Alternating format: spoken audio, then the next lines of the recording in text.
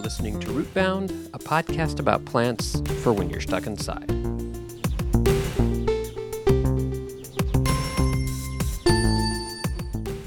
Are you pining for something evergreen? Then spruce up your life with conifers. Conifers, they're unforgettable!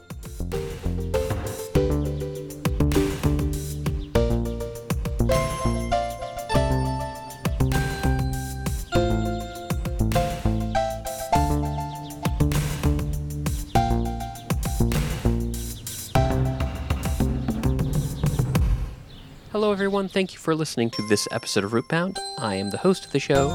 My name is Steve, and Rootbound is the podcast about plants for when you're stuck inside, and each week I invite a guest who joins me on the show to share with us all about a plant that means something to them, and then I share with a guest about a plant that means something to me, and through this process we can all learn more about plants and learn more about each other. Now today we have another repeat guest, someone's been on the show a few times before, but before we say hi to them again, I want to talk about genuses that are named after people. Now, I did this a few episodes ago, if you've been listening. I named a bunch of common genuses that are actually named after people, like Magnolia is named after some dude named Magnol. But one thing that you might have noticed in that list is that they were all men. and that was like, you know, when plants were being named, like back in the day, Carl Linnaeus era, like, you know, that was the time, and it's like pretty messed up because lots of women have made lots of contributions to botany, even during that time. They just weren't recognized. So I thought today I would name some women who have genuses of plants named after them, and you know, maybe a word to those responsible for naming plant genuses. Maybe we have a moratorium on naming them after dudes for a little while, because when I was trying to research this, it was a little bit harder than I expected. But there's actually a good number, and I'm going to just list 4 here that I thought were pretty interesting. First, we have Mary Agnes Chase, who was a self-taught botanist who did a lot of work on grasses for the USDA and the Smithsonian. And there are 2 genera, excuse me. I've been saying genuses this whole time, but the correct plural for genus is genera. And there are 2 genera named after Mary Agnes Chase, which are Agnesia and Chasecloa, both grasses. Then I read about a Brazilian botanist who is relatively contemporary. She passed away in 2003. Her name was Graciela Barroso, and there are 3 genera named after Graciela Barroso. Gracieleanthus in the Monimaceae family, Gracielia in the Astraceae family, and Gracieliodendron in the Fabaceae family. I'm always bad at pronouncing those things. Then we have Alice Eastwood, and she is credited with building the botanical collection at the California Academy of Sciences, and she published a ton of stuff about plants in the late 1800s and early 1900s, and there are 2 genera named after Alice Eastwood. One is called Aliciella, and the other one is called Eastwoodia. Aliciella is in the Phlox family, and Eastwoodia is in the Asteraceae family. And then finally, we have Mildred Mathias, who is a professor at UCLA, and actually the Botanic Gardens at UCLA are named after Mildred Mathias. And the genus of plant named after her is in the Apiaceae family, and it is called Mathiasella. Dr. Mathias earned an academic appointment in the 1950s, becoming one of the few women faculty members at UCLA.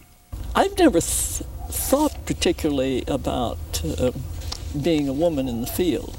I've just always gone ahead and done what I wanted to do. Hey, Anwisha, thanks for joining me on this episode of Rootbound. Hi, Steve. Just audience, for a little context, we're recording in person, which is a rarity, which is fun. You'll remember Anwisha from a bunch of episodes, including episode 6, but a bunch of the season episodes. Also in the room is Muggsy the dog, who was on a winter episode, so if you hear some snorting and stuff, that's who that is, maybe some jingling of a collar. Also, Carla's in the room here, so you might hear her giggle, perhaps. And then in another room, our baby is sleeping, and so if she wakes up crying, we might have to stop down. So just all those caveats for when you record in person and can't control the audio soundscape.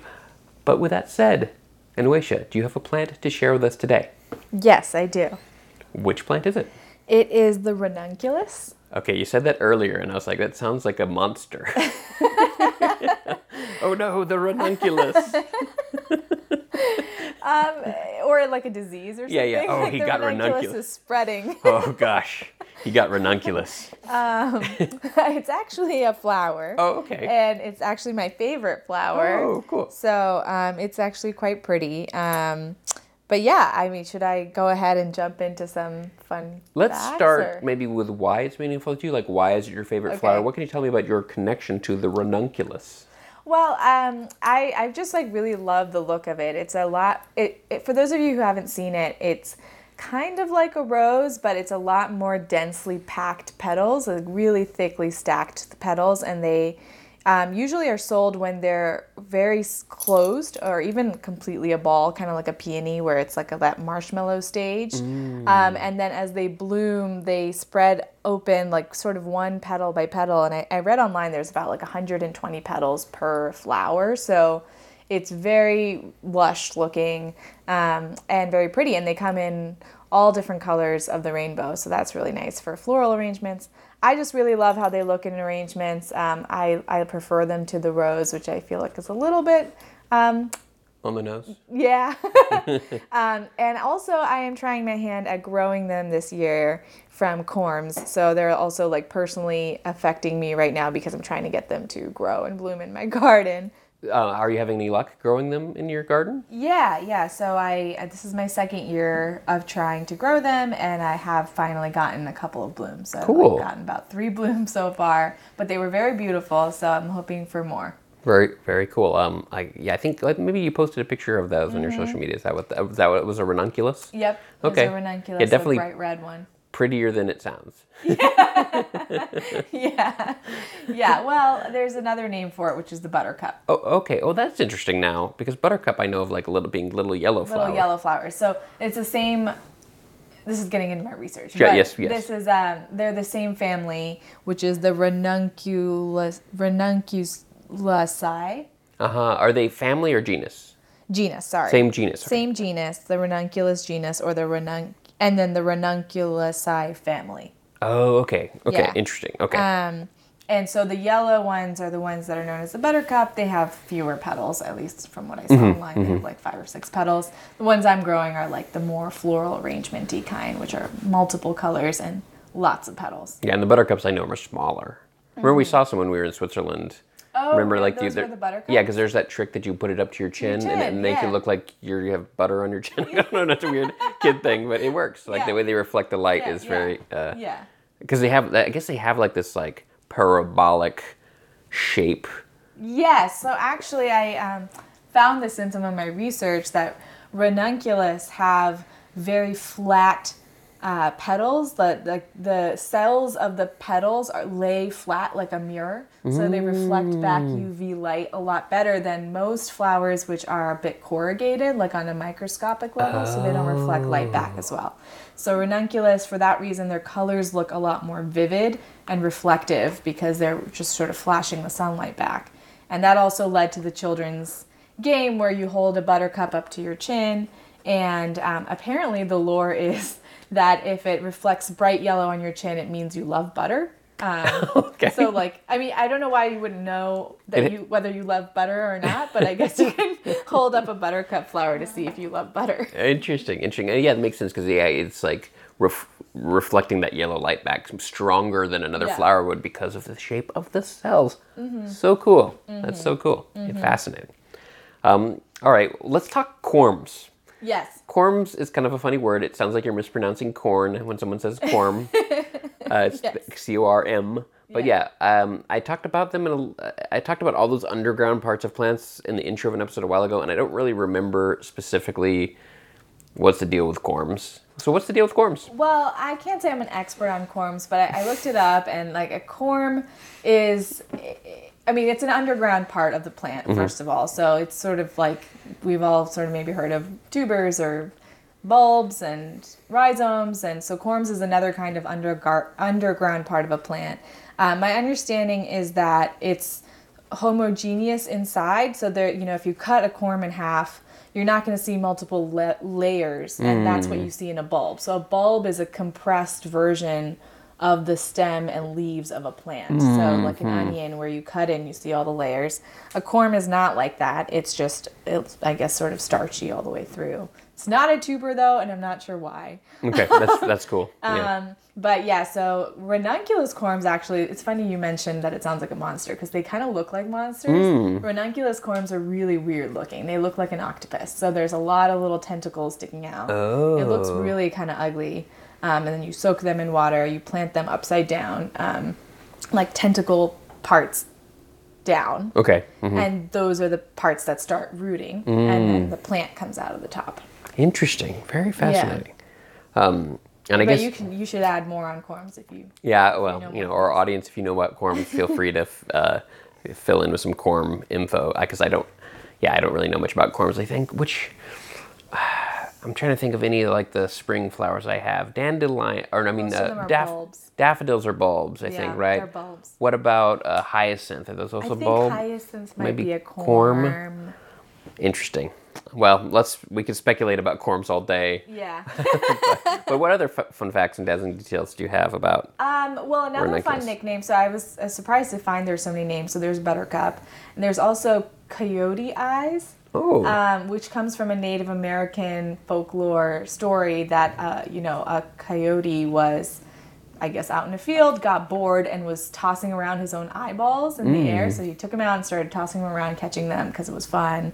And then an eagle caught the eyeballs and just stole them and left. And the coyote was left in a field with no eyeballs. So he picked up some buttercups and stuck them in his eyes, and so it's called Coyote Eyes. And I've actually, I think, seen a photo, like sort of like a painting of coyote with yellow flower eyes. So if you've ever seen that Native American imagery, that's what it's actually a ranunculus. And I wonder if that has to do with the reflective quality of them as well, right? Because like an animal eye at night, or if the sun hits it at the right angle, and maybe if you're like looking at a field of them, you're like, where's the coyote in there? Yeah. So that was kind of cool. Other fun. Just to note, don't play with your eyeballs, or you might get don't them do stolen that. by an eagle. Don't do that. Don't stick them in your eyes or anywhere else because apparently they're toxic. Okay. So that's another not so fun fact. But like, if you're handling ranunculus, be careful. They're pretty toxic, can cause like a contact dermatitis in people. And really? GI issues in animals that eat them. Oh. So cows avoid them apparently, almost notoriously. But they said in some cases where all the grass has died out and there's only buttercups left in a large field, cows have eaten them out of desperation and gotten kind of sick. Oh, interesting. So. Have you ever gotten a contact dermatitis from handling them? No, I haven't. Interesting. Okay. And I've gotten bouquets before, and now I've obviously planted them, and I think it's fine as long as you're not like eating parts of it. Good. What else? They are. Oh, another interesting fact about them is so when I got them in bouquets, I really loved the shape of them in particular because they're sort of, like I said, like a peony. They come in this ball shape. They slowly open up, and they're not fully fanned out like a flower for several days. So for a long time, they're almost like a cup shape with these densely packed petals all around. And then I planted the corms, and I started growing them. And I was kind of sad the first day because when my first ranunculus bloomed, it bloomed completely opened up. And, it's in the pollen, like the pistils and the stamen were like fully exposed. The petals were fully splayed out. And I wondered why that is because I had never seen that before when I get them in a cut flower arrangement. And then I noticed the next morning it was closed again. It was closed like how I would see in a flower arrangement. So when I was doing research for today's episode, I found out that they're heat sensitive. So they actually open up in the heat and then they close back up in the cold, and so they're pretty frost tolerant for that reason because they protect heat, and apparently they provide a nice home for insects trying to stay warm and out of the cold as well. So insects will sort of crawl into the center of them and then they close up and protect them from heat cold in the wintertime. Interesting. But yeah, they've been used for medicinal uses. They're actually apparently from Asia, which I had no idea because I've never seen them whenever I've been to Asia. I've really only seen those. But is that, I guess, we're talking about a specific species that's from Asia, because there are some, I guess, buttercups native in this area, but maybe the one that's most common in flower arrangements, the bigger, because the one you have is bigger than a buttercup, right? Like it's bigger than a buttercup. It's still pretty small for a ranunculus, but I think that's because it's a smaller corm and it's just getting set up. They can get to be pretty big, like a rose sized. But yeah, they're apparently found along streams and along water bodies in southwestern Asia. Interesting.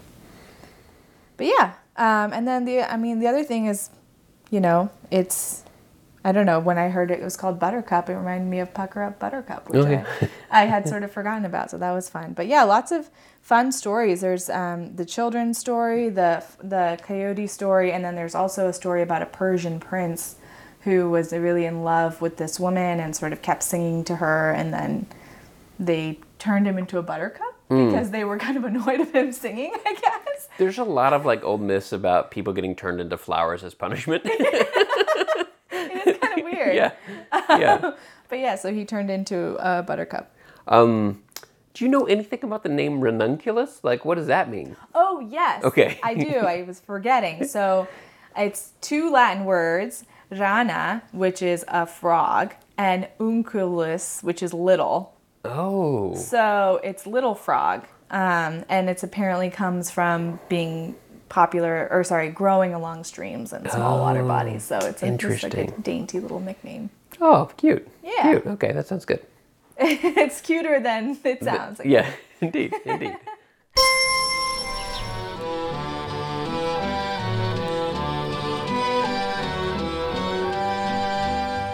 I'm called Little Buttercup, dear Little Buttercup, though I could never tell why. But still I'm called Buttercup, poor Little Buttercup, sweet Little Buttercup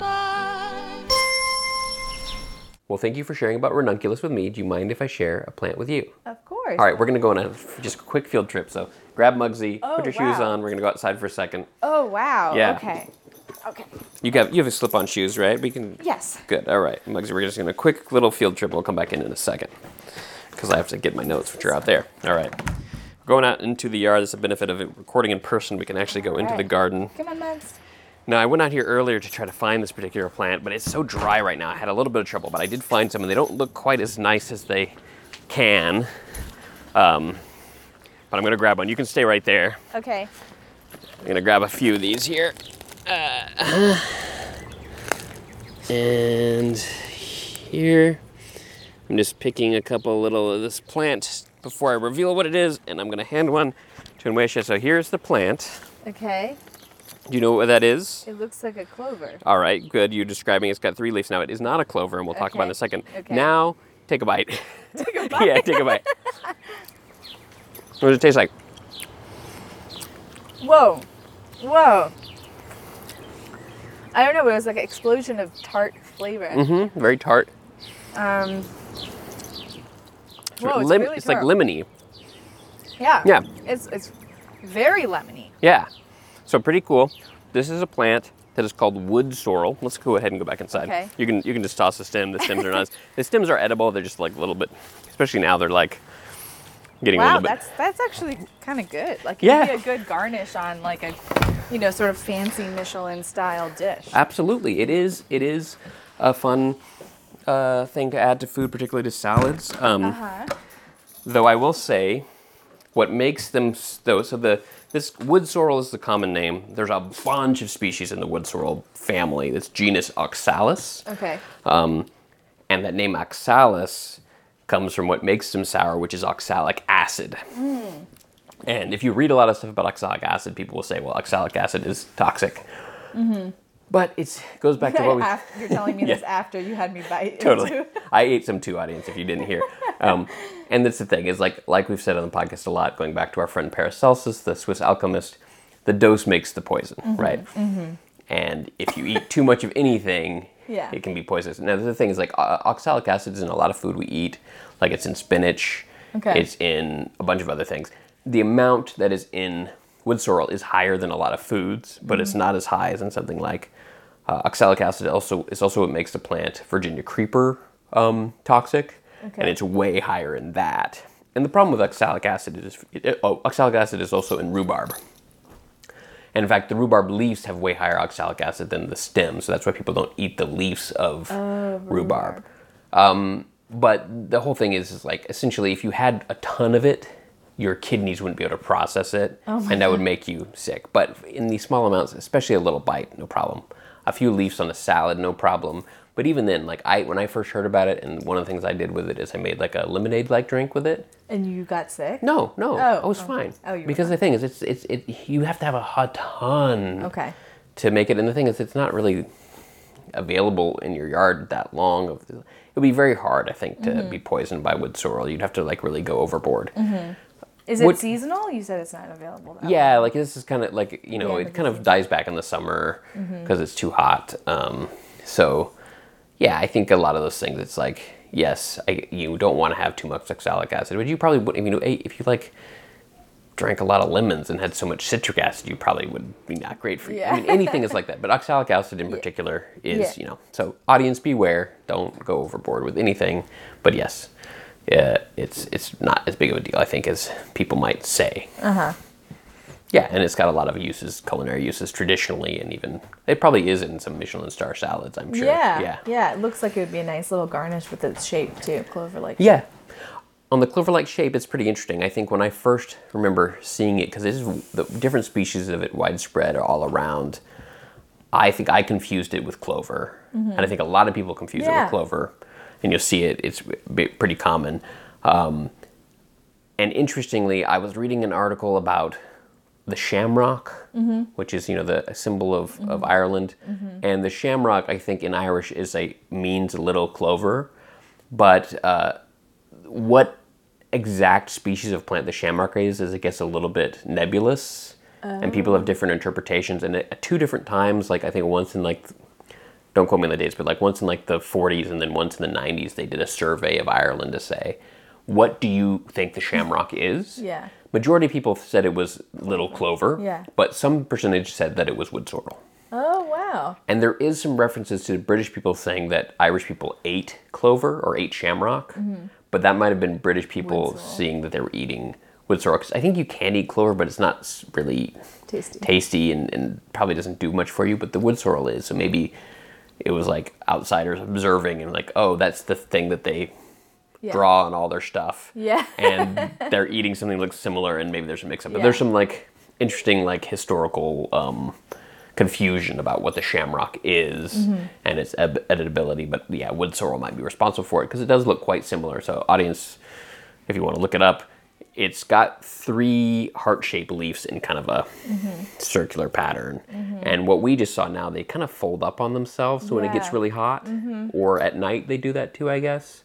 And sometimes when it rains they do that. So they have kind of this reactivity. So sometimes they will be kind of splayed out.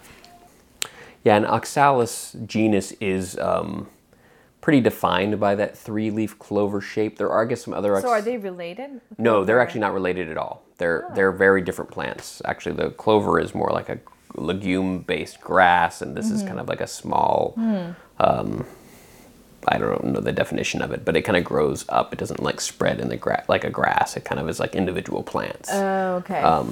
And so they're not in the same genus at all. Clover is... I'm blanking on the genus of clover, but this is Oxalis, and they're not the same at all. Okay. But they do look similar. The flowers are very different between clover. Clover has kind of a little puffy ball flower. This one has like their colors vary, but it's like this one I have here has a small yellow flower that's kind of got like, I think 5 petals, and they're small. I think this particular one, I was trying to figure this out earlier, I think this particular one is likely Oxalis Delaney, which is Delaney's Oxalis, and Delaney's named after some German dude named Johann Jacob Delanius. I've talked about it a lot on the podcast. I think Carl Linnaeus just named plants after every botany dude he could find. They're all dudes too. That's something I need to look up for another episode perhaps. It's like, are there genuses named after women? I can't think of any off the top of my head, but... Yeah, so even though this particular one is native to North America, it's widespread around the world, but there are other wood sorrels. Like I think I've had wood sorrel in my yard of a different genus that is a European wood sorrel that has been spread around everywhere else. So it's very common. I think I read that there are wood sorrels on every continent except for Antarctica. Like it's a very common thing. So if somebody wanted to go out and find it in their area, which presumably a lot of our listeners will probably have it nearby, like how would you distinguish it quickly from clover? The leaves are heart-shaped, whereas clovers are more round leaves. And so if you look at the leaf of a wood sorrel, an individual leaf, it kind of looks like two leaves, like when you take a heart that's folded in half. They have that look, whereas clover is like these three kind of oval leaves. Yeah. So that's the main way to do it. Also, if you like Google how it looks as a plant and how the stems and stuff look, it is pretty different looking. And the flowers are also that I think there was a little bit of a yellow flower in one of the ones we just ate. But if they're flowering, you can totally tell the difference between a clover-like poof ball and this kind of like more standard flower look. Neither one of them, clover or wood sorrel, have 4 leaves, right? That's just like is that just a myth, the whole 4-leaf clover Clovers thing? can have 4 leaves. Okay. But it's kind of like a random thing. That's why they're like rare. A mutation, probably. Yeah, I think so. Yeah. And there are some. I haven't heard about wood sorrels like having 4 leaves. There are, I guess, some species of wood sorrel that have more than 3, but the majority of them have 3. You will see some. There are some ornamental oxalises you'll see around that have these cool like 3 leaves. There's one particular I see a lot that the leaves are more triangular instead of heart-shaped, but they're like 3 of them, and they're kind of a dark maroon. And there's a number of those oxalises that are ornamental, but the majority of the ones you see around are like what we saw, these smaller those ones have bigger leaves, like the ornamental ones. The ones I see, at least in this part of the country around, are for like smaller leaves, like a clover. Let's talk about the name. So we talked about the scientific name oxalis is because of the oxalic acid, and then this particular one, Oxalis delaney, because of this dude, Johann Jacob Delaenius. But the name wood sorrel is interesting because there is another plant that's very common in gardens, particularly in France, called sorrel, and they are completely unrelated too. Sorrel is genus Rumex. This is genus Oxalis, but the name sorrel, the word sorrel is coming from French and Germanic roots. It's a little unclear, but it basically means sour, which you experienced. That makes sense, yeah. And the sorrel, the more common garden plant, is also sour. And whether they got named independently because they're both sour, or someone said, hey, this thing I found in the woods tastes like the one. Yeah, the other sorrel. I'm not sure, but it is called wood sorrel because it also commonly grows in the woods. So that's the name. And then I think a couple final things as far as how to use it. I made a lemonade essentially where you just like blend it with some water, added a sweetener, strain out the stuff, and there's some good recipes online. It makes a bright green drink, which is cool. Whoa. You need like a few handfuls of it. So like I think now it's too hot and dry now to have enough of it to do anything interesting. But then I was looking up some other recipes. A lot of people talk about making a simple syrup with it, which you could use for similar uses, which is cool. In salads would be good. You probably don't want to overdo it. I saw a really interesting recipe for a sorbet with wood sorrel, which would be pretty good. Probably just freezing the lemonade essentially. And then one place I saw a few places where people referenced, and I guess this is probably like a pretty traditional, just like camping fish recipe where you like stuff a fish with it and then cook it on the fire. Like you put a bunch of it, and then you get like because you could probably pick it while you're out camping. Right, Yeah. and you get like the lemony fishy flavor, but you're somewhere where you can't access a lemon. Get lemon. Yeah. Oh, that's really cool. Yeah. So if I'm ever doing that, I'll give it a try. That's a good fisherman's recipe. Yeah. And then the final thing to say would be the seed pods are pretty cool. They kind of look like micro okra, I would say. They're very small, but they also have a very nice tart pop when you eat them, and they're kind of like a nice little snacky thing. You can take them and pop them in your mouth, and they like pop when you bite them. They have a nice little like tart flavor, but like right now we're past that part of the year, so I couldn't see any of those. I saw some dry ones out there, but they don't look as cool. But yeah, they're like very tiny, like less than an inch long, but do kind of look like an okra. Huh. I love okra. So. Yeah. I think that's it. What I have to say about wood sorrel, it's meaningful to me because it's in my yard and I've used it a few times, and I should do more with it. It's a fun little And does the plant get any bigger than that, or it sort of stays? It stays low. You'll get a bigger one where it kind of like will spread out. It may get a little taller, but the leaves and stuff never get any bigger than that. Like everything has kind of died back now. So, but they can like get a little bigger. But they're kind of into being distinct plants. Like you can pull one out and get its roots, like clover, which is kind of like spreads like a grass. It'd be hard to really pull a single plant out. You know. Any other questions about wood sorrel? No, it sounds cool. Yeah, keep your eye out for it. It's around. I mean, I think in New York City. Is it cultivated anywhere, or is it just naturally growing in most? I think from what I think the stuff that people eat is, I don't think people try to cultivate it, but the cultivated stuff are like the bigger oxalises that are used as ornamental plants. You see those cultivated, but I don't heard of anyone cultivating wood sorrel for any commercial purposes. I don't know why not, but it's weird what we choose to cultivate and not. Oh, another cool way to use it might be like drying it and mix it with a salt, and so you can make like a lemon salt, but like a wood sorrel salt that you can use on foods. That's an interesting idea. I think that would work because I think unlike certain herbs, it probably will keep a lot of that flavor even dried because the oxalic acid I don't think will break down, right? It would probably still be there. So it probably handles a lot of cooking or drying or things like that. Yeah. Well, it's gonna have to be next year because I don't think. Well, I think it's a plant that can have a little resurgence in the fall when things cool down, perhaps. Okay. But I think mostly it's a spring thing, so I'll have to keep an eye out and I need to do more with it. This year I really kind of didn't do as much of foraging as I'd hoped. So next year I'll have to give it a try. Sounds cool. All right. Well, thanks for joining me on this episode of Rootbound. Hooray. Bye, Muggsy. Bye.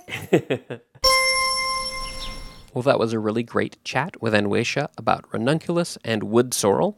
And how about a little bit of vocabulary here at the end of the show? Now, one thing I think I mentioned briefly, but maybe didn't get into, is that wood sorrel at nighttime, the leaves fold up. And in the daytime, they unfurl. And that kind of particular movement, when a plant does that, is called nyctinasty. And here's the definition from Wikipedia. Nyctinasty is the circadian rhythm-based nastic movement of higher plants in response to the onset of darkness. It's kind of like sleeping for plants. Just to quickly define nastic movement, nastic movements are non-directional responses to stimuli such as temperature, humidity, or light. And nyctinasty is specifically the ones related to the change in light from night to day. And so wood sorrel is a nyctinastic plant. And there's some other ones out there. Actually, I talked about the mimosa tree, which is actually the Persian silk tree. Its leaves do that as well. And there's probably some other common ones out there that I'm not thinking of. But yeah, it's a pretty cool thing to see a plant move in like relatively fast time frame in response to that stimuli. And it's like they're taking a little snooze. So that's cute. I think that's all I have to say for this episode of Rootbound. Thank you for joining me, and I will speak with you on the next episode. My guest on this episode of Rootbound was Anwesha Banerjee. Anwesha is a really great friend who's got an awesome rooftop garden, and you can hear her on a few other episodes of the show, including episode 6, this first spring episode, and the first winter episode. So check those out. If you like Rootbound and you want to help support the show, visit rootboundpodcast.com/support to learn how you can do that, including supporting the show on Patreon.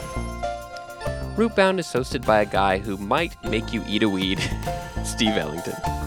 Music by Christian Krikascota. Fake ads by David Lonnie. Rootbound is a podcast about plants for when you're stuck inside, but if you can go outside, beware the ranunculus. Conifers, they're unforgettable!